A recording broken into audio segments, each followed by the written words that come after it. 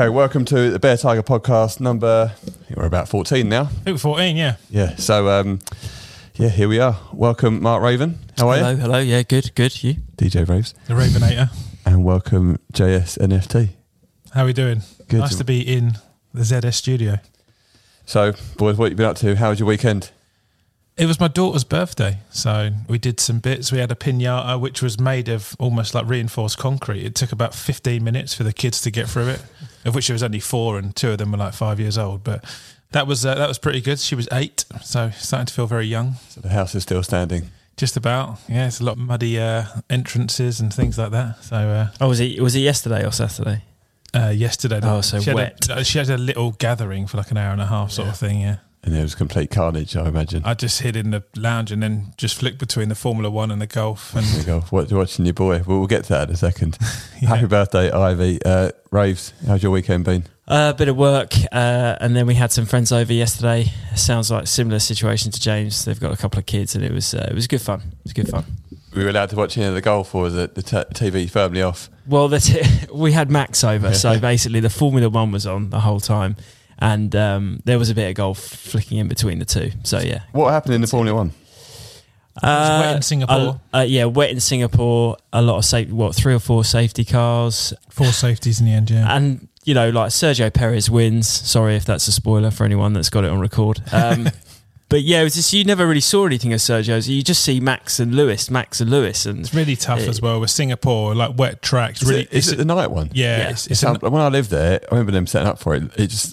What's an F1? It looks that is nuts, just yeah. racing around the island.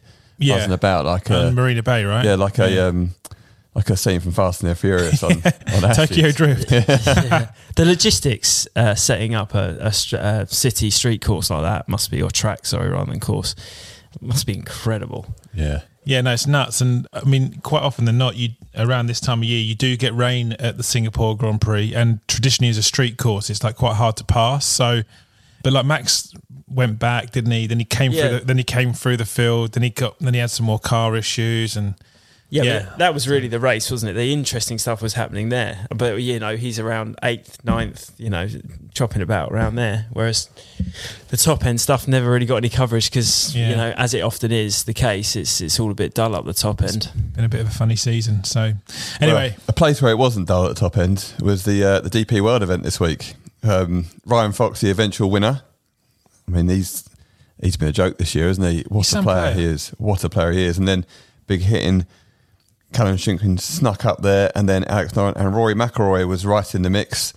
And it just looked like, let's chat about Rory just first. Like, it just looked like he got St Andrews again. I don't know if you went, I know James was watching it. He missed a putt on 14, didn't he? There was bits when before that we should chat, but he missed a putt on 14. And he just, you know, on the footage, he was like, this fucking hole. And you could just tell, like, it was just like, it was the same thing at the Open. If he'd have birdied that, it would have changed everything. And if he'd have birdied the 14th yesterday, because he knows that's a birdie chance coming in, driving an iron yesterday, it would have just changed the complexion. But yeah, he looked very, very dejected not to win, which I think is actually a really good thing. Oh, massively. Now, I think he's I think you see some players, they finish second or third. Yeah, I've had a good week, but you could just see he is literally only interested in winning. He was just so unhappy not to win, and I see that as a complete positive now. Well, I think he's spending more time with Tiger, obviously with this allegiance that the two of them are sitting at the top of the PGA Tour, and like there is these Tigerisms that are coming into him now. I think his demeanour just looks... Tigerisms? No, but they are. I think he looks like he's talking like him, hazelnut lattes and stuff. Yeah, exactly. Hat back to front, you know, with the old big cargo pants on. Started doing military training in Ireland, but like... He just looks an inch taller, you know. His ambience and all the people around him just look bigger. Like he is. I mean, like he did. I'm not sure who it was. Tim Barter walking the fairways, and he was doing sort of like in round action. Tim was like, "I'm so grateful, Rory, for you to come on." And he goes, "Absolutely no worries, Tim." And he was just like, "Yeah, I'm going to do this, and this." Obviously, Richard's got to do his own thing, but I'm going to go and win. And I just think he's, as a showpiece as well, he's really interactive with all the media, and on the other side of it, his game just looks filth. Like the drive on 12 was one of the best shots I've seen on tour this year, like across all the tours. It was just mental how he's threaded it up there, and it feels like he's getting longer and longer as well. It's just nuts. Yeah, he is definitely. He's right on form at the moment, isn't he? Like, and he's been that way for a little while, but he didn't win. No, and Ryan Fox won it.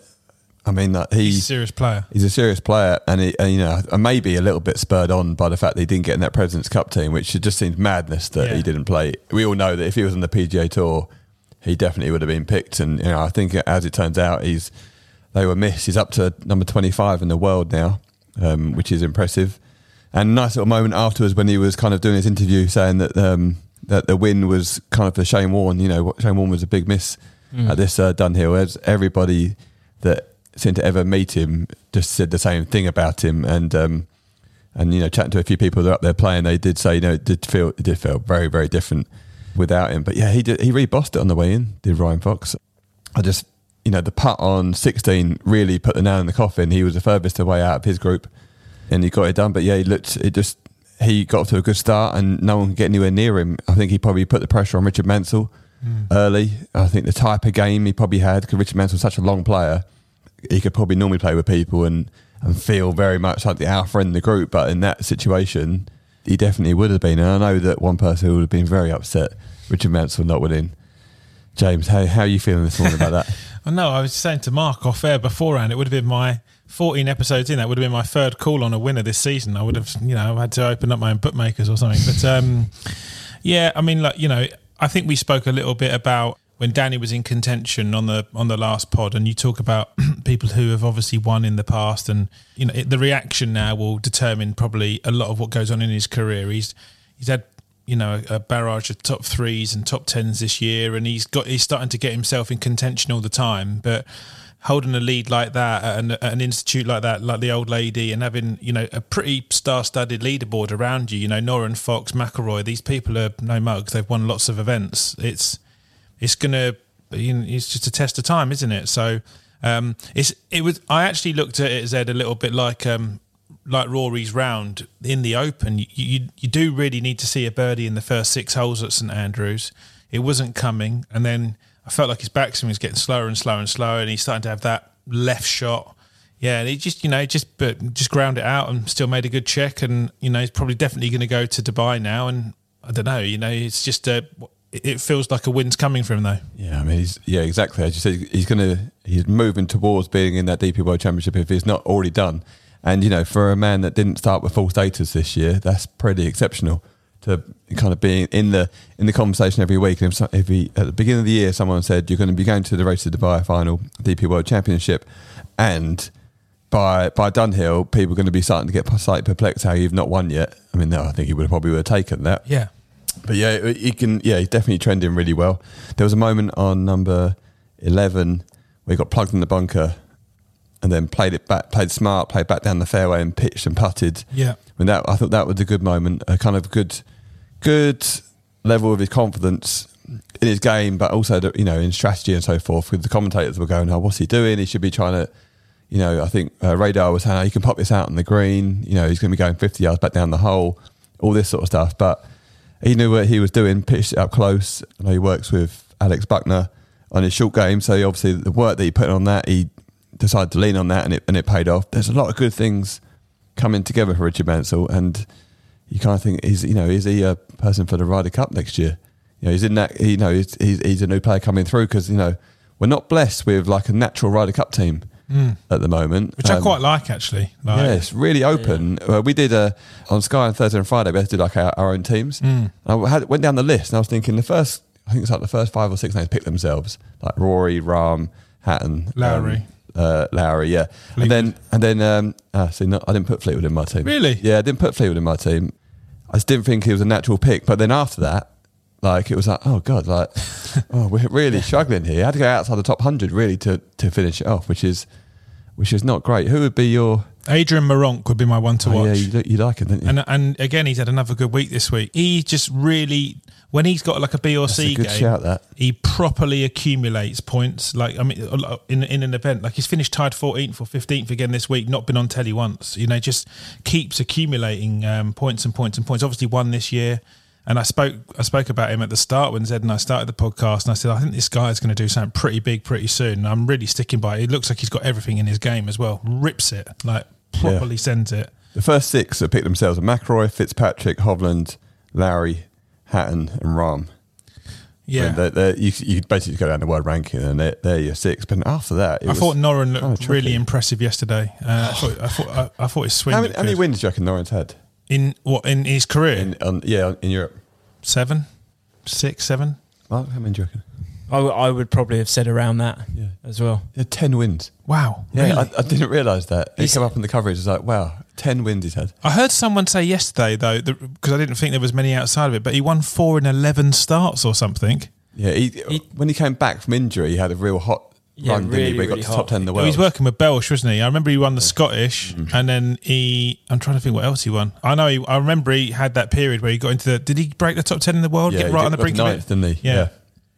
Do you know, obviously I spent a little bit of time with Alex when he was up at the Wisley and when he was he used to hit serious amounts of balls. Like he'd be a 6 a.m. to 7 p.m. guy at the golf course.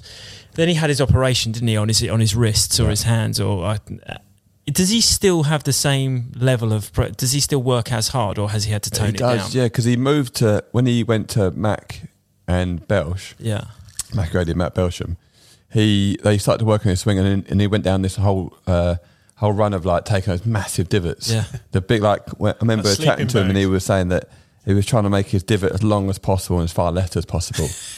And he had, made those massive trenches. Wisley greenkeepers loved him. Exactly. Just trying to dig for Australia.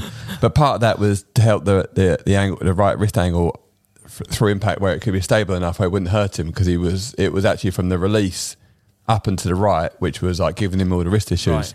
So it was weird because you would think someone had a wrist issue, didn't want to hit the ground so hard, but it was actually training on hitting the ground hard down and left to keep it in a position where it was in its strongest position, not in its weakest position, because there's no actual muscles in the wrist, it's just tendons. So it was kind of off the back of that, and he made himself into an amazing player. Then he went to America. He moved to like Monaco or somewhere like that, and it was obviously far away from a golf course. Moved away from Wisley, probably away from a lot of players to train and practice, and kind of dipped off a touch. And then he went over to the PGA Tour, and he's done okay in the PGA Tour, but he's not really hit the heights that we thought he was going to hit. And like quite a few players, you see that, don't you? You kind of like Ross Fisher was one, went to the PGA Tour, didn't really get on with it very well. Feels like Tommy Fleetwood, since he's played more PGA Tours, not quite been, he's still finding where he wants to be. And he's just recently moved to Dubai. But these are all the little bits of professional golf that we don't see that make the difference. You just think, that guy he's leveled up, he should just play great. But then, it's a big lifestyle change for the Europeans. Francesco as well, really struggled. It's a big lifestyle change. Couple of different places in America and it hasn't worked out, it seems. It's everything though, isn't it? Different grass, the grain's so different. I think the lifestyle. The food and things like that's different, the golfers, a lot of them have families and things like that as well. So you're like trying to bed them into local areas, and if not, you're like dealing with time zones coming back and forth. It's really interesting talking to Danny about it. He's like you're sort of saying he's like 5 years into it sort of thing, and he's Danny Willett, for anyone who's listening. Yeah. And he feels like he's getting closer to being able to find the right kind, have all the glasses at the same level sort of thing. But it's a really time consuming thing, So it's an interesting one. Danny Willett was in my Ryder Cup. I saw that team as well. I saw that. I just feel like he's part of the Bear Tiger now, so that's going to be the main turning point. And at any given point, you can always make holes in ones on par fours, Yeah, exactly. There is that. Exactly. That's quite a good skill to have in foursomes. Exactly, Don't worry, I've got this one. He keeps calling us, trying to get back in with us, but we haven't really got time for him at the moment, because it seems that when he was with us, he played really well just afterwards. He's just like a really, obviously, top player who's kind of in waiting again. Like he kind of dipped off a touch, but he knows how to win big tournaments. I know he had a bit of a slip recently, but it's quite clear that his game's on the way back. And all the chat, he just seems quite a lot more settled. So and you know what? I think we need someone in that Ryder Cup who's got a bit of big time experience. Like we've not outside those first 6 names, we're really struggling to get people who are like even playing the Ryder Cup before. We've also then got to start assessing players about if you pair him with a bomber. And he's got such a phenomenal short game. You've all of a sudden got quite a good team there, and you've got to start thinking. People have got to start thinking about accumulating points as well, haven't they? He's a great putter. He's amazing from 100 yards and in. So if you put him with someone if you're going to give him someone raw like a Moronk, who's like a 185 ball speed, and just just get it out just there. Hit it 325 straight, yeah? Just get it out there and I'll try and give us a chance. But, you know, you're coming back to your point, Zed, as well about it. I've been quite impressed with Fitzpatrick's brother since he's turned pro. I mean, you got some pretty big shoes to fill, but the family have already done like a really good job with it. And like, look like, you know, they've made it quite this immersive thing where they've got the parents at all the events now, and Alex and Matt are there, and you know they're supporting each other. There's sort of some inter-family banter and stuff like that. But he's done quite well. He's made 3 cuts, and seems to just be accumulating some cash as well. And maybe is he like one like really left field to look out for? Yeah, I mean he's definitely up and comer. And then the last ones with the Hogard. Yeah, they're impressive. Any good, those two, by the way? Yeah, any good. So, all right, Ryan Fox, the eventual winner. That was very impressive. I think a lot more to come from him, and now he's bumped right up. And then let's talk about. So we go LPGA, or should we go PGA Tour? Let's go LPGA. Yeah, LPGA. LPGA. So Charlie Hull, the legend. I mean, you must know Charlie a little bit from your days, like, you know. Yeah. Caddying and when she first sort of broke on LPGA, Mark, onto the Ladies European Tour and early PGA Tour stuff. Yeah, I knew Charlie reasonably well. I've not spoken to or had any interaction more recently, but yeah, I mean, it's unsurprising to me. Like just seeing, I was speaking to James again before this started, and her ball striking. It was incredible yesterday, but it's no different from when she started. I mean, she was just different. She is different. So it's great to see her get it across the line, because it's 6 years since her last win. I mean, she's a stone cold killer. Like that's all she's thinking about is winning. It's 6 years that she's like she's only 26. Like that 6 years, it just seems to have gone so quickly. Yeah. In that time, you just think she's been such a good player for such a long time. Like, how has she not won more during that period? Yeah. Like as you said, as good as she is, like. Yeah, because she's got the full ticket. Like she's got everything she had. You know, when she was breaking onto the scene, like it was incredible. Again, though, it's the off-course stuff, isn't it? I think she's been through a marriage and a divorce within that time frame. You know, there's been a lot of moving around a little bit, and now, you know what I think probably holds her back is the transatlantic travel that she does. Like she hasn't taken the view of moving to the States and going back and forwards. That's got to take its toll on you. But then the other side of it is, if she went there, would she be really unhappy? Yeah, because she likes being at home, doesn't she? It seems like around her family and her mates. If she went there, she'd be on her own. We heard Kira Deck talk about it recently, and someone was mentioning about Lucas Bjerregaard saying the same sort of thing. He's like, just don't know anybody out here. You know, it's boring in between tournaments.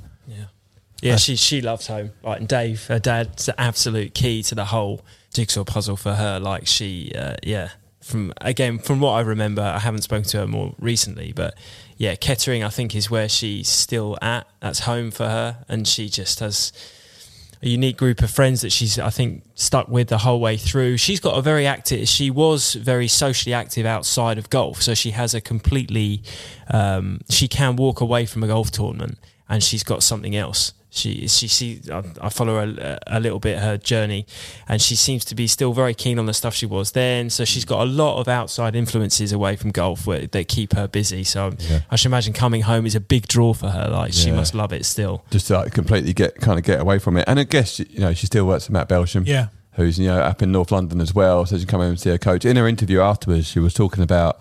It was a good interview actually. She was saying that her game's been pretty good for a while, but she's not been very confident.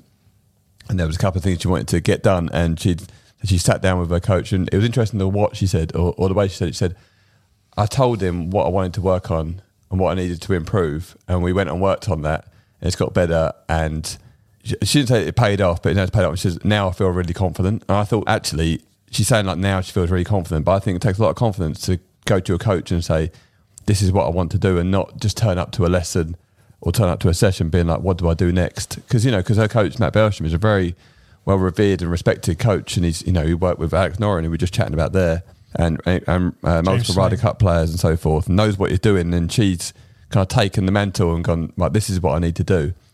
There's a lot of respect for that, and then it's obviously paid her back super quick, and she says she's confident, which, I mean, she plays in a confident manner, and I just think watching Charlie Hull play golf is just bloody brilliant, because she has the chat with her caddy. What's her caddy's name? Is Adam. You can hear all the chat going with her caddy, Adam. They get really clear, and this is what you're going to do. She takes in the information, and then when you think she's about to have a practice swing, she just rips it. Like she's just done. Plays so quickly, and then she's hitting shots, and as it goes off, she kind of holds her follow through. Then she kind of like drops the club and she stands there as if she's a spectator watching the ball land. Obviously, because she hits it really super high, doesn't she? And she played some brilliant shots down the stretch yesterday. Yeah. And I just thought, is this the time when we see her go on a bit of a rampage for like 3 or 4 years that we've all been waiting for, where she just bounds up that world rankings? It seems like, is now her time. And it's super competitive, the top end of that ladies' game, just to even be able to, hold on to it, which I think she and Georgia have done very well, with the Americans and the dominance of the girls from Asia. And I think, now she's broken the camel's back with her win. She definitely looks like someone who plays high on confidence, and she's in a really positive way. She's quite positively fidgety as well. I can imagine like now she'll be like 100 mile an hour around tour events, just like get them away, bang, bang, bang, just rips it. She rips it as well for a girl. She's like long for a girl. Mate, she's a ball striker. Yeah, has been from the word go, from the minute I met her. Anyway, obviously she was a ball striker before that, but yeah, she's. Has she ever been world number one? No. I mean, she's. That's got to be on the cards for her, for it's sure. On the radar, isn't it? 100%. Like she has got it. She's got everything, and I feel like she's the type of person. If she could get to that point, she could hold that, and she could really do some damage to the ladies' game. It's funny you mentioned that about Matt, because he used to talk about Charlie a bit when he coached me, which you didn't mention me as one of the players, which is I'm really surprised that you didn't get to the top of the women's game, James. I don't know what happened. Won a couple of club championships, that's just all right for me, own your market. Did he teach you that big loopy draw? No, I think he probably neutralised it a bit. But he used to say that there was 2 very consistent things between Charlie and Ollie, that he used to work with him, Ollie Fisher. Right. And they more often than not, he said, 2 of the most talented people that he's ever laid his eyes on in the time of coaching. But one of the things he had to refine down is they just had to really understand where the ball was going to start and where it's going to finish. And more often than not, they came without a bit of a plan. So it's really interesting that she mentioned that in her interview after winning again. She's like, I've got to the point with my coach now where like I turn up, we've got an hour to work on this thing and we're going to get it done. So yeah, now that they've cleared through that threshold and they see a very clear future, it'd be really exciting to see what Charlie goes and achieves. She's always held her own, to be fair, in the Solheim Cup. When Europe have not been as strong, she's always won her games. Do you remember that first one she played? I can't remember which. I don't know if it was on the first tee, but it was during the match in the singles when she played against, I think it was Paula Creamer, and she went and got her signature. Got an autograph. I do remember that. Yeah, I do remember that. How good is that? Mark had it. That is absolutely brilliant. Mark had a few in his boot. So yeah. Well, we used to be at IMG with Paula Creamer, didn't we? Yes. Yeah.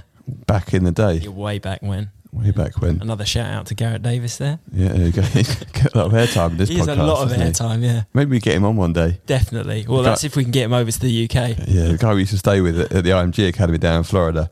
He was quite the character. Oh yeah, you spoke about this guy. He's a wrong bloke, wasn't he? No, he was all right. Really, yeah, really good guy. Nice, really nice guy. Yeah. Really nice guy. A lot of fun. I know, yeah. Great character. Like it's just he He would be incredible on a podcast, wouldn't he? Yeah, he would be brilliant. The story and just I still to this day tell people how like the first day I went there and you were already kind of like living. You were living in the apartment with Garrett and you kind of arranged it that I could come and stay for a couple of weeks. And we went to the driving range down at the IMG Academy and we're hitting balls, and then him and there was another lad called Tarek who were both like 17 years old, who lived in the next apartment to each other, were going to give us a lift back, and you jumped in with Garrett and I jumped in with Tarek. I remember just walking across the car park and Garrett goes and gets, a 17-year-old goes and gets his brand new BMW M3 and then this lad Tarek was like, yeah, just chuck your clubs on the back, and it was like an Mercedes SL 600 with the roof down. And I said to him, is this your dad's or something? And he looked at me like, no, it's mine. I was like, what is this place? 2 17-year-olds driving M3s and SLs. Like, it was just very... It was rarefied air up there, wasn't it? Sure. Very much so. Very much so. Good times. Anyway, moving on. So the PGA Tour. Did you guys watch it? The Sanderson Farms Championship. Yeah, I saw bits and bobs of it. It's always a good event, the Sanderson, isn't it? I like the golf course. It's like, it's a nice layout. And really American, isn't it? Like really Bermuda grass and just like a firm green. Winding fairways. And it's just... it like always reminds me of like an old, like a PlayStation golf course. Do you know what I mean? Like when you get the PGA Tour on the PlayStation or whatever, it's just like it's a really traditional kind of American looking golf course like that. So yeah, just another really good week. You know, I mean, it was fun at the top, wasn't it? Another Bear Tiger friend, Dean Burmester, who got his card last year, and he's getting straight out the gates as well, securing a good amount of points and resulted in a good finish. And it was a play. I fell asleep like on the 17th green, but great advert for PGA Tour. But it was a playoff, wasn't it? It was a playoff between Matt Hughes and Sepp Striker. Yeah, I'm not going to lie, I did actually turn it off towards the end. I did really enjoy watching Dean kind of bowing through the field a little bit. And then when it became, I watched him to the 18th, then that was enough for me after that. But yeah, I mean, yeah, as you said, that Matt Hughes was the eventual winner. Canadian player, very, very good, works with Scott Cowkes. If anyone's interested, Scott Cowkes is quite an interesting follow on his social media. He beat the Austrian Sepp Striker, who won last year, won at the Honda, which was, I'm not going to say controversial, but Shane Lowry, for me, should have won that and was one of the most unluckiest scenes you'll ever see in the golf course when he was leading all week, got to the last, and he was the last group. And when he was on the last tee, the heavens opened and the par 5 went from a reachable par 5 to not being able to reach it, playing it in the pissing down rain and straight into the wind. So, but not saying he stumbled across the line, he might have won anyway, but, you know, kind of backed his way into it. I thought yesterday he was going to get it done, Sepp Striker. He played really, really well, but Matt Hughes was the eventual winner. But the real story for us, the Bear Tiger, was definitely our mate Dean Burmester. First of all, he's a lovely guy. Second of all, he's absolutely an elite ball striker. Oh, flusher. He's absolutely rips it. And I'm actually amazed he's not won more than he has on the DP World Tour. He finished 15 under par yesterday, shot 5 under in the last round, one of the best scores of the top 10. And yeah, just played some brilliant golf down the stretch. There is one of the parts which I really liked about this course was that it had a drivable par 4 on the back 9, which I always think is pretty cool to have in a golf tournament. And he the hole before, he made a par on a par 5, which he could quite easily make birdie, and then he just ripped this little driver in there to like 15, 20 feet on the 15th. Didn't make the putt, left it short, which was annoying. But yeah, he's some player. I don't know if we've said it before on the pod, but I went to Loch Lomond this year because we managed my mate and manager, Ali Mellor, Hype Sports, also manages Dean and Justin Walters, Stacey Bregman, quite a few players. And it was his stag do. And the 14th at Loch Lomond is a drivable par 4. And we were not on the back tee, we were on the one up tee, so it was like a little fadey driver up over the tree onto the green. Yeah, lovely, knocked it on there. And Dean was behind, and he hit the shot into about 10 feet. Wow, that's a good shot. And then we came in afterwards, and I was thinking, well, Dean's quite long. I was like, what do you hit into the 14th, Dean? Thinking he was going to say like, oh, just hit like 3-wood or 5-wood or something like that. And he was like, 4-iron. I was like, is this some sort of piss take? I've hit a driver and the geezer's hit a 4-iron. It was just, he's so impressive. And it's quite an orthodox swing now. Used to be a bit more rolly through impact, but now he moves it so well. His coach, Grant Veenstra, who's a lad that I grew up with, is coached quite a few of the Saffers, and he's done a great job with Dean. And I wonder whether this is really going to suit Dean being on the PGA Tour. Yeah, it seems to. I mean, he rolls the ball really lovely as well with the putter. He's got nice hands with a short game, but like it's checked his hands out. Yeah, lovely soft hands. Yeah, lovely hands. You know when you shake someone's hand, you just hold on to it for like 4 minutes. Like, no, you know. But yeah, go on. Oh yeah, which hand agent do you use? And and obviously it's a really tight cut, but you know, you saw on the numbers already, he's in the top 10 on driving distance straight away. You know, he's been on the PGA Tour for a month, you know, so he's always long on every other tour that he's played, but a lot of his game, doesn't it, looks very suited to being quite a force on this tour. And now he's probably I think he's got 182 points already. So, and is he, you know, possibly, I mean, this is probably a question for Ali, like, you know, he's never been, whenever I've chatted to him, he's kind of resisted that urge to go to the Live Tour, because he was kind of just getting a few PGA Tour starts last year on invites and so forth, and he's really stuck at it, and he's gone, that's the route I'm going to take. And I'm you know, really, really pleased for him. That's paid off for him. He's gone to the Corn Ferry, got through there. You know, it could have been quite easy to get swayed and say, oh, I might go sneak across to the Live and just pick up the money. And he's definitely not taken that route there. But yeah, that has been really good to have him go ahead and do that. It's been brilliant. I think he's really going to press on, Dean. It'd be interesting to know what he does location-wise, because he's got a house around the corner from here, down in Banstead. So, will he come a cropper to the Charlie Hull effect of taking a bit longer to get his, get in the mode for that? Kind of Justin Walters, who's another South African player, he actually has his house in North Carolina but plays in Europe, so which is, not many people kind of have that. But yeah, I mean, well, when we played with Ali and Dean, and that's right, you played at Wentworth with him, didn't you? Yeah, and we were talking about what it looked like, and there wasn't really much of an interest from him to go to Live. He had a very clear picture. The year before that, I think 2020, he had a really, really, really strong year, won on the European Tour, and got into just about all the majors, didn't he, that year? And very, very, sort of not sneakily, but wasn't very much talked about, but actually had a really strong finish in a lot of the majors and secured his status in the top 50 in the world. And now going through Corn Ferry finals and having a top 4 on the PGA Tour, 3 events in, he's 58 in the world again now. So he's thinking probably, hang on a second, if I finish the calendar year quite well, I get back into the top 50 in the world. I'm in great shape for all the majors next year. Yeah, and they're obviously at courses that he played well at the Masters. He played well in the US. So yeah, good luck to him. One thing I was just going to bring back to Zed when we're talking about Ryder Cups is he's not eligible for the Ryder Cup. No, but is Sepp Straka the next Jon Rahm? Because Jon Rahm came out the gates because he was obviously a collegiate, and then I generally didn't even know he was Spanish until I saw a flag next to his name. He sounds American, looks American, went to college there. Sepp Straka, you just said, was Austrian. I didn't know that, but so he would qualify as a European player. Then are we looking at a potential European player? He's been good for 2 years, Sepp Straka. He's got in contention a lot, on the PGA Tour. He's a winner on the PGA Tour. Sophie Walker, actually, she had Sepp Straka in her team that she put out last Thursday, which was a bit annoying because I hadn't really thought about him, and Josh Hampton and I were like, Sepp Straka, what are you talking about? And then he started to play really well, and she's like, I told you so. And I was thinking, freaking hell, come on, it's a year out. But yeah, that was, definitely a player. Also, a PGA Tour player, which I know the next Ryder Cup is in Italy, but I think competing against guys on the PGA Tour, there's not that the Europeans are ever intimidated, but there's a more definitely comfortableness there, and they'll know what the players are like, and there's not that part to have to kind of overcome.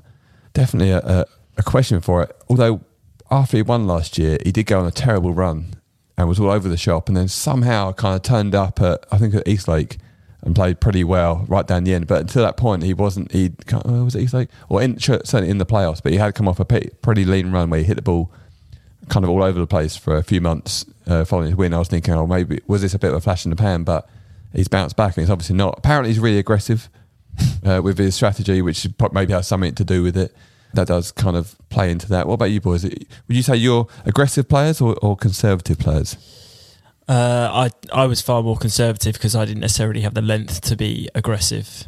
Strategy, you're straight, aren't you? Exactly. So when we did our scrambles, Mark just gets his tailor-made M1 or M2? M2 out and just pings it down the middle every single time. Little frozen rope, frozen rope. Doesn't even practice, just hits it straight. So yeah, I mean, I would set up my strategy, and this is kind of what I do now for my clients. Is I have a conservative strategy, but then I play aggressively to that, because I think I've taken a lot of the big numbers out of the equation by getting the strategy right, and then I'll be full tilt on what I've decided to do, but it won't be like a reckless sort of, it's a 50-50 here, fuck it, I'll give it a go.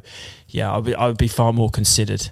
So because you're kind of you're a caddy, but bit of a performance coach type of caddy, and you have certain clients. Is that your kind of bit of your remit for most players? Yeah, I take an overview of everything they do with their game, but also a little bit outside of the game.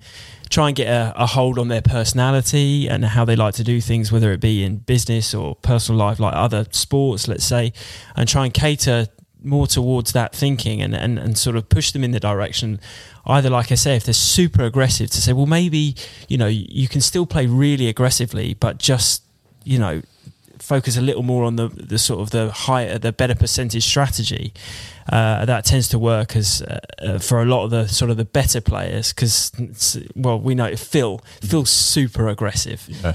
And I have a hard time in trying to rein him in, get the right club in his hands. Whenever I play with him, he just loves getting driver out. Exactly, yeah. And it's taken years to get the right club in his hands. But when you do it, the scoring improves greatly, and they do get it. They're like, okay, because I'm not saying, look, Phil, if I put a 4-iron in your hands versus a driver, you can still rip the arse out of this 4-iron, and everyone will still be super impressed with the ball striking in it, but you'll just have a second shot and you'll get to do it again with a wedge rather than, we're looking for the ball and we walk the rest of the hole. So yeah, it's a big part of what I do is not try and take the fun out of people's game because, being aggressive is fun. But it's a big part of what I do is just trying to get them to have the right club in their hand at every given moment. And it's quite tricky, isn't it, across a round of golf? Because you may come up, maybe you go bogey on a couple of holes, and then you want to get that back straight away, so that you can get a bit emotional in that time. But Definitely. Being able to just at that point go, maybe this is a 5-wood off the tee. Yeah. Patience is everything. Yeah. And the better player, actually, some of the tour players that I've worked with, they're better at being patient, but also they're very ready to go impatient very quickly. So over a 4-day period, it's the guys that I've worked with that get on board with the patience and the strategy, and then know, when they get into the flow of things, and then suddenly they make a couple of birdies, then things do change. The comfort in their strategy that we've selected, then you can see their confidence rises after a couple. They become more aggressive within their strategy, and it starts to work. And then once that happens, people are on board, and then you get the momentum, and it turns around very quickly. But you've just got to get on board with it and wait for it to show itself as, yes, this is what we should be doing. This is a good long-term strategy for our game, week in, week out. Yeah, and you probably need, to a certain extent, a lot of people, and most of us, need someone like yourself to have that overview at that time. Say, no, now actually do this, because it's a real hard thing on your own to make a lot of those calls. 100%. I'm just a second pair of eyes, really. I see it for what it is. I don't judge it with any emotion, or exactly. Whereas the player, and obviously I've been there. I never really worked with a caddy. I didn't necessarily get to a level where I was forced to be in that position where it was mandatory. But I wish I'd had someone that could have been my other set of eyes, because I'm a sensitive guy, I'm emotional, so I probably wasn't whilst my strategy was good and I did all that stuff for myself, the other bits I was probably terrible at. I just needed someone to sort of be on my side, and that's kind of another thing, is just a second pair of eyes, someone to be on your side and sort of say, look, we've got this. Like, I know that this might be, you might have just gone bogey, but we've just be cool, we've got this. Yeah, but this hole is still 3-iron off the tee. Yeah, exactly. Yeah. But it's so useful, though. I think it's funny. You've bagged for me a few times, Mark. I've been very fortunate to delve into some of the Raves archives of excellence in regards to how you manage a round of golf, which is actually a complete thing in itself. And I still try and utilise those things now. And then you find out when you go out and play with friends and things like that, they end up saying, "Oh, what do you do here?" And you're like, "Oh, I sit there and go, what would Mark say?" Sort of thing. Like a little ghost. Yeah, just staying next to you. Just a little silhouette. Take it out of the pocket. But yeah, so and it does. I think it's the refinement of the performance within what you're trying to execute actually allows you to stop thinking about all of the woes that come with the emotions around. Oh no, I don't want to lose this left, and I'm 2 over through 10, and I should be level, and things like that. You just get down to hitting a shot. Like this 100%. This is 5-wood. Take that bunker out of play, hit it up the right hand side if you can. If it's in the left side of the fairway, it's no problem. And you'll still have a shot in. So it's in response to what Zane's saying. I think I've got more conservative, but I think I've got more aggressively conservative, because I'm trying to find a smaller target within what's probably a slightly more conservative play. Like I always used to hit driver up 1 on the west, and if you rip it, you get to the bottom of the downslope and you got a flick in on a par, which is a par 5 for the members. Yeah. But now that annoys me that. Yeah, well, it's a par 5. Yeah, it just it becomes a par 73, and it just doesn't feel like you're playing like the tour course. And nine's more of a par 5 than 1 anyway. Yeah, I agree with that. Yeah. because if you go to the top box, that's like you've got 4 iron in your hand, like with and if you miss it right, you're F down the bottom. Yeah, got to hit tire spinner to get up and because down. it does make it is a mad hard start, isn't it? When the one's a par 4, yeah, and then you got 3. like 3. You're like, what is this place doing? yeah. If you get 3 on the wrong day, like if it's raining, it's breezing into, it's cold. Like I played it into the other day. I hit driver freeward to the front apron, and the pin was on the back right, so it was up to on top of the ridge, up 2 levels. So it's like floated one up, used the back stuff a bit. I had an 8 foot for par downhill, but if I'd have hit it 2 foot past, I'd at least got down to the next level. So I was like, nah, just take 5, see you later. It's just Dribble it down it just there. can just hammer you early doors, can't Yeah. it? Mentally, like 'cause even if you get the tee shot's really difficult because if you try and nail one up the left, you got Yeah. a bunker that catches you. If you don't quite get it up the right, bunkers catch you. So you kind of got to put it in that little spot, and then if you do put it in a perfect spot, you've got a really difficult shot just to hit it onto the green. As you say, it's long, Yeah. and it's tiered and it's kind of Elevated. raised up. Yeah, Yeah. exactly. Well, and I feel like if you do miss it either trap and you have to lay up short, that pitch shot in with a 2, maybe 3 tiered green elevation, spin control is a massive issue there because the greens are so Yeah. fast that getting it to the back is hard, but keeping it on the front is impossible. Well, It's just a great. Here's the thing, hole. right? I think if that was a par 5, you'd probably play it a bit better. Yeah. 100%. Across the average score. Yeah. You'd play it so much better, wouldn't you? And it would feel like a much more rewarding birdie. Yeah. Like, we played it. So we played, it was Jack and I versus James Connolly, a recent GOAT, who's a good player from Beaverbrook, 5'6" handicapper, and Henry And Smart. Jack's a goat as well, right? Yeah. Yeah. And Henry Smart, who's an not ex-tour a pro goat. caddy. Yeah, Both Henry and James eagled it. Like, so Jack and I were like, we were 1 down, but like both of them had Wait, eagle eagled one. what? Eagled 1. Oh, made 3. Made 3. Made birdie. Decent Yeah. threes. Yeah, so made They're birdie. good. See, the thing is, I, in a funny way, I do get it. If you're off like 12 and you hit it like 230, there Yeah. probably is a par 5, isn't it? Like because the way the whole I don't know, thing plays. 230 is actually the right shot. But But then they got the Yeah. 220 shot in Yeah, from the yeah. deck. I do kind of get it where for a good player, like if I go and play with Josh, even with you guys really, like go and play with Josh, like if he makes 4, to me that's not a birdie. But for like some off of 12 who make 4, I do kind of see it as a birdie. It's like it's the one time. You're right, Mark. You okay? You have that little sip of water there. It is it's a bit of a funny hole because you can't even put the tee forward because obviously you get your downslope, don't you? Yeah. And then you can't hit the green. So the only thing that it gets protection in the back end of the autumn and the early winter months now is that it's soft enough to like basically stay on the downslope. So you could rip it.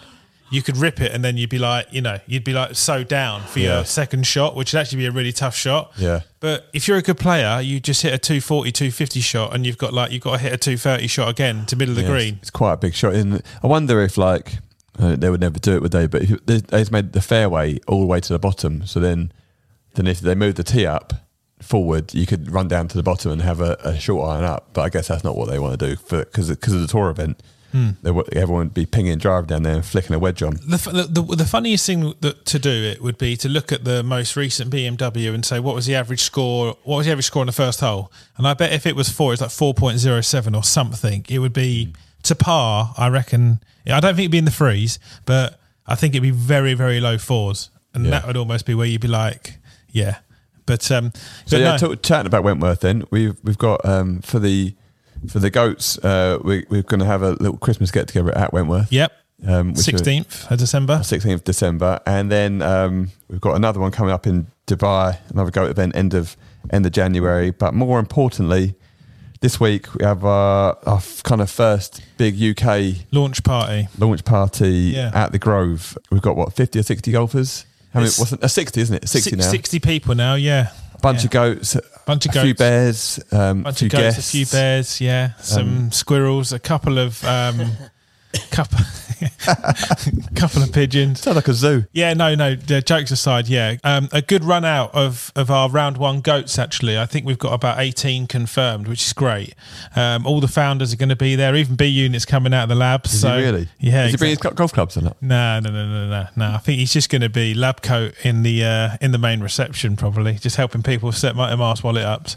But yeah, so yeah, all the founders are going to be there, which is great. There's going to be an arrival with a breakfast. I'm going to try, like I've been told I have to do a speech. I'm going to try and keep that as short as possible. And as anyone obviously knows, James knows that he likes to use a lot of words. So the shortest possible speech could go on for a while. I know, yeah. I recorded it the other day. It's 4 minutes 55. I might just play it, to be honest. It was quite good. So yeah, and then Zane and Josh are doing a clinic down the range. What are you going to say in your speech? Are you going to thank the green staff and the catering staff? I'm going to thank the green staff for the brilliant food and the catering staff for the great greens. Yeah, clinic, 18 holes with some really cool prizes, barbecue. We're going to have a bit of a goatee auction. So there's a few things that people are going to... What's a goatee auction? Well, so people... We're making up our own language here, aren't we? Yeah. You just got to donate your facial hair. Yeah. So, yeah, we're going to... So basically, we're going to just ask everybody if they've got, you know, the old kind of concept around like someone else's rubbish is someone else's, someone else's rubies. So... anybody who can donate something, because we want to make our first proper contribution to Black Art Foundation. So Danny's given his tour bag that he used and signed at the 150th Open at St Andrews, which was pretty cool. Nice. I was thinking of giving the first edition ever TBTC putter away. I mean, it is left-handed, so we're fine. You're going to bid on it yourself. So I'll just bid on it. Is James going up against himself?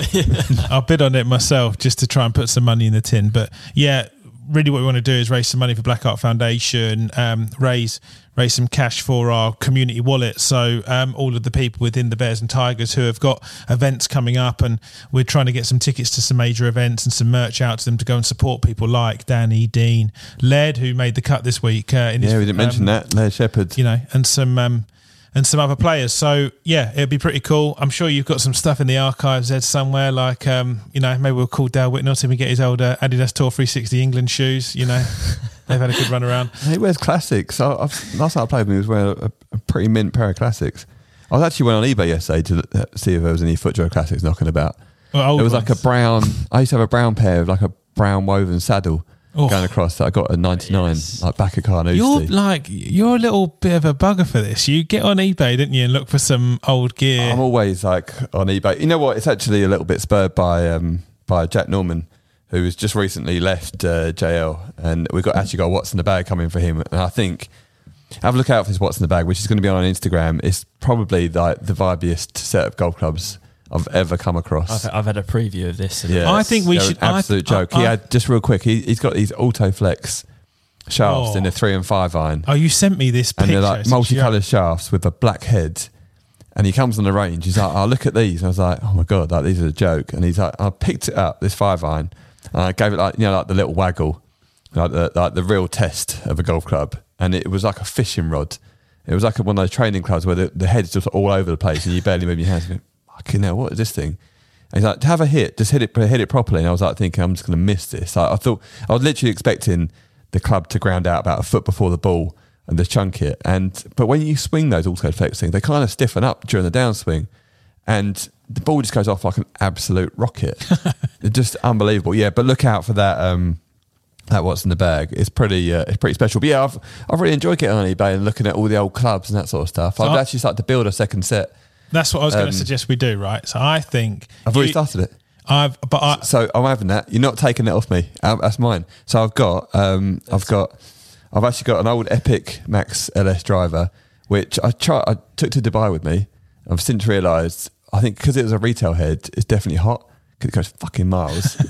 and then the old 3-wood. But I'm trying to build the rest of it up. I've got a set of Titleist old 716 blades, which actually have soft shafts in them.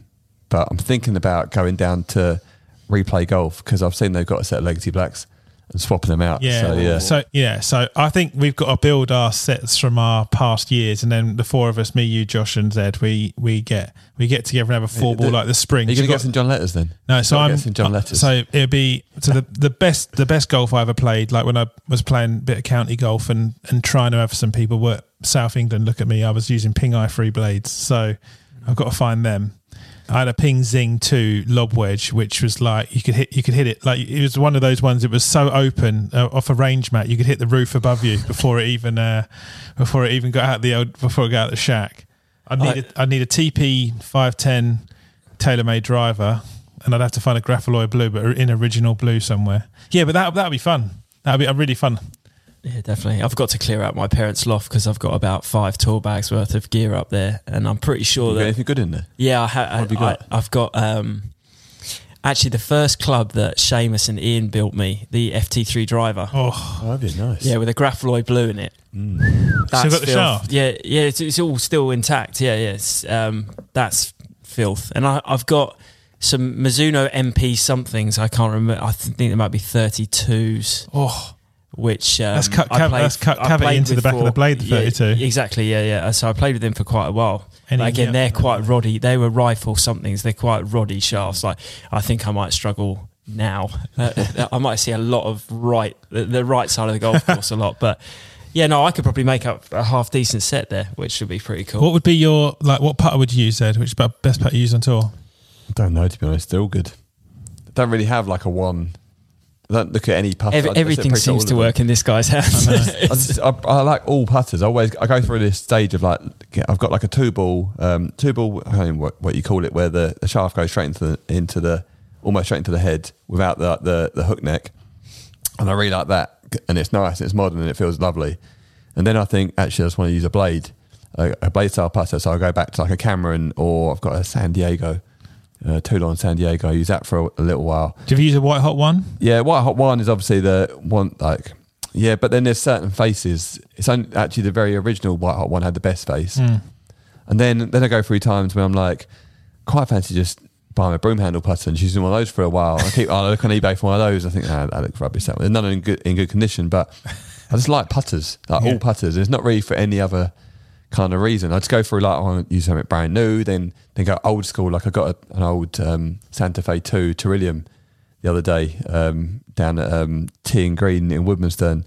I just fancied like an old school kind of blade putter because I thought, I was watching Cam Smith, and Cam Smith was just putting like pure, and I thought I want one of those putters for a little while. It's just a bit of a weird obsession really about having different putters. Depends on what mood you're in, you know. Like at the moment, quite enjoying like using like the single strap bags. Then another time, think, I just want to use an electric trolley and have a big tour bag. It just depends on the event. That's the cool part of it, isn't it? Yeah. Exactly. Yeah. I'm going to look forward to this. This is going to be like, I mean, this is the kind of game that is like right up my street. So, yeah, I know what it looks like. Okay, so we'll set that game up. Yeah, so we've got our Grove event, which we'll cover. We'll chat about that next week. That will be really cool. Looking forward to that, and looking forward to inviting everybody, getting a bit of music on the tees, and kind of our first show of what our golf days will be like for this next year, really. Like building the schedule out. We've not got many confirmed yet, but we're pretty close to getting some bits all sorted now, ready for the Bears and for the Goats. Yeah, then the week after, we've got our US version of a launch party, which is going to be at the Wynn Resort in the Web3X Conference Centre. So we've got it's an indoor setup with a simulator, chance to win $10,000.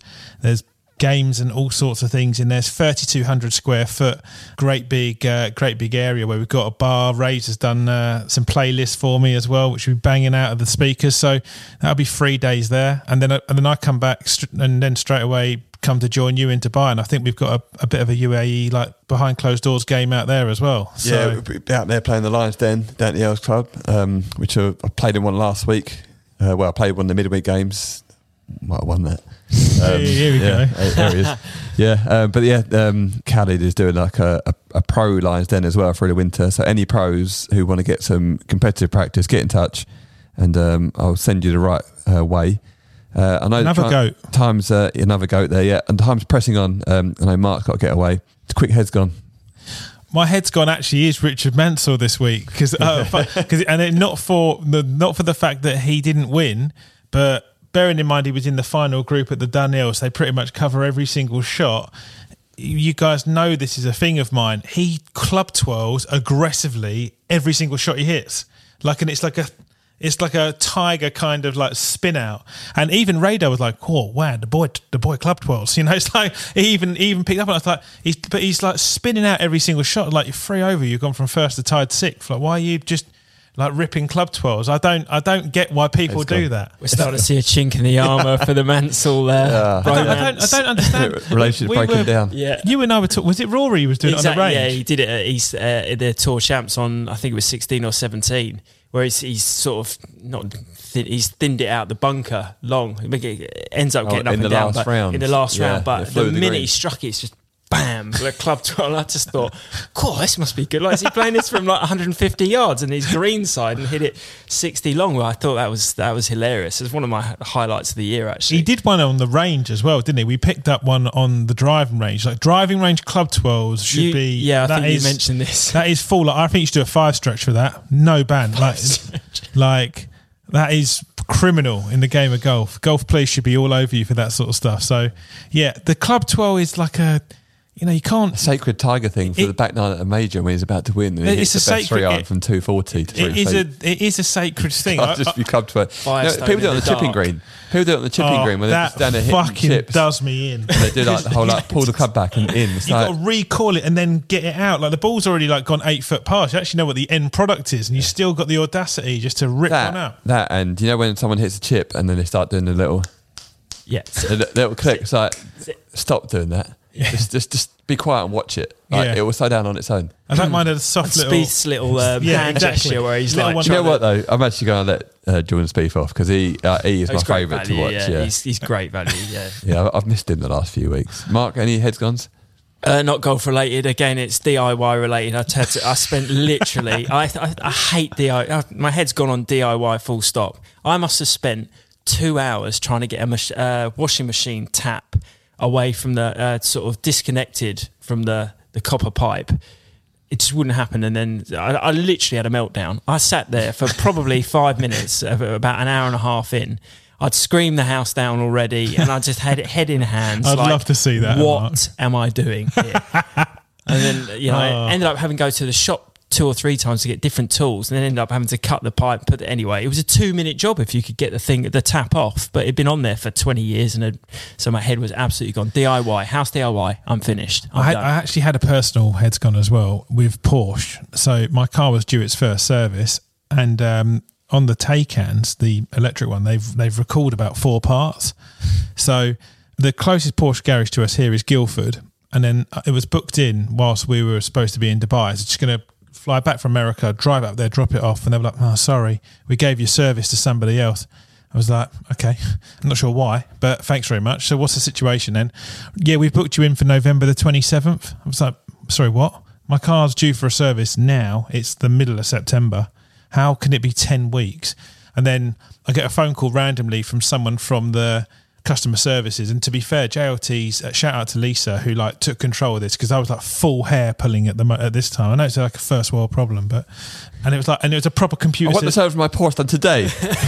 No, I've wanted it just in a couple of weeks, just like a normal person. Anyway, it was a proper computer says no person. No, sorry, can't do that. No, I'm sorry, we can't do that. No, we won't be able to do that.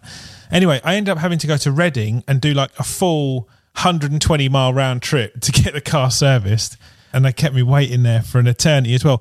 And it was like, we've got to do a load of testing and it will all be fine because we've got on-site chargers, but they hadn't plugged it in. So I didn't even have enough juice there. I had to stop off at a service station in rush hour on the way home. They didn't even plug it in. Just to get it home. So, Porsche. Yeah. Head's gone. What about you, Zane? He must have one. That's enough heads gone for me. That is. I can't match that. How dare they make you wait for that? Oh, that is very, very the good. thing, they'd recalled 4 parts. He's still going. Is it fixed now? Yeah. Is it all good? It's all right. Happy days. All right. Yeah, that's enough heads gone. That's negativity to round out the pod.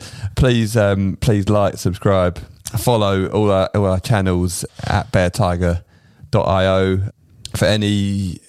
Well, we've got 2 going, right? So if you want to buy some merch and stuff, where are we, James? So there's the pre-sale membership passes are now live, but unfortunately the 7-day discount code has now expired. So you can go on merch.beartiger.io, which is very, very nicely run by our very own Mr. Raven. That will be where you can buy all the merch, Bear membership passes, lifestyle and tour branded stuff. There's loads of cool stuff on there, Mark. More to come, right? Oh, definitely, yeah. So Mark's been designing some jazzy HTML emails as well. So the customer service experience is just getting better day after day after day. So that's where we're at on merch and items. Yeah, and then BearTiger.io, mate, getting better at this. Like, it just nailed it. So yeah, I'm nearly there now. I might turn pro. Okay, that's lovely. Thank you, chaps. Enjoy the rest of your day, and everyone have a good week. And we'll chat to you next week, and we'll tell you about how it all went on the Grove, and hope there will be some stories from the on-course transfusions. Cheers. The Paw Claw. Bye. Bye.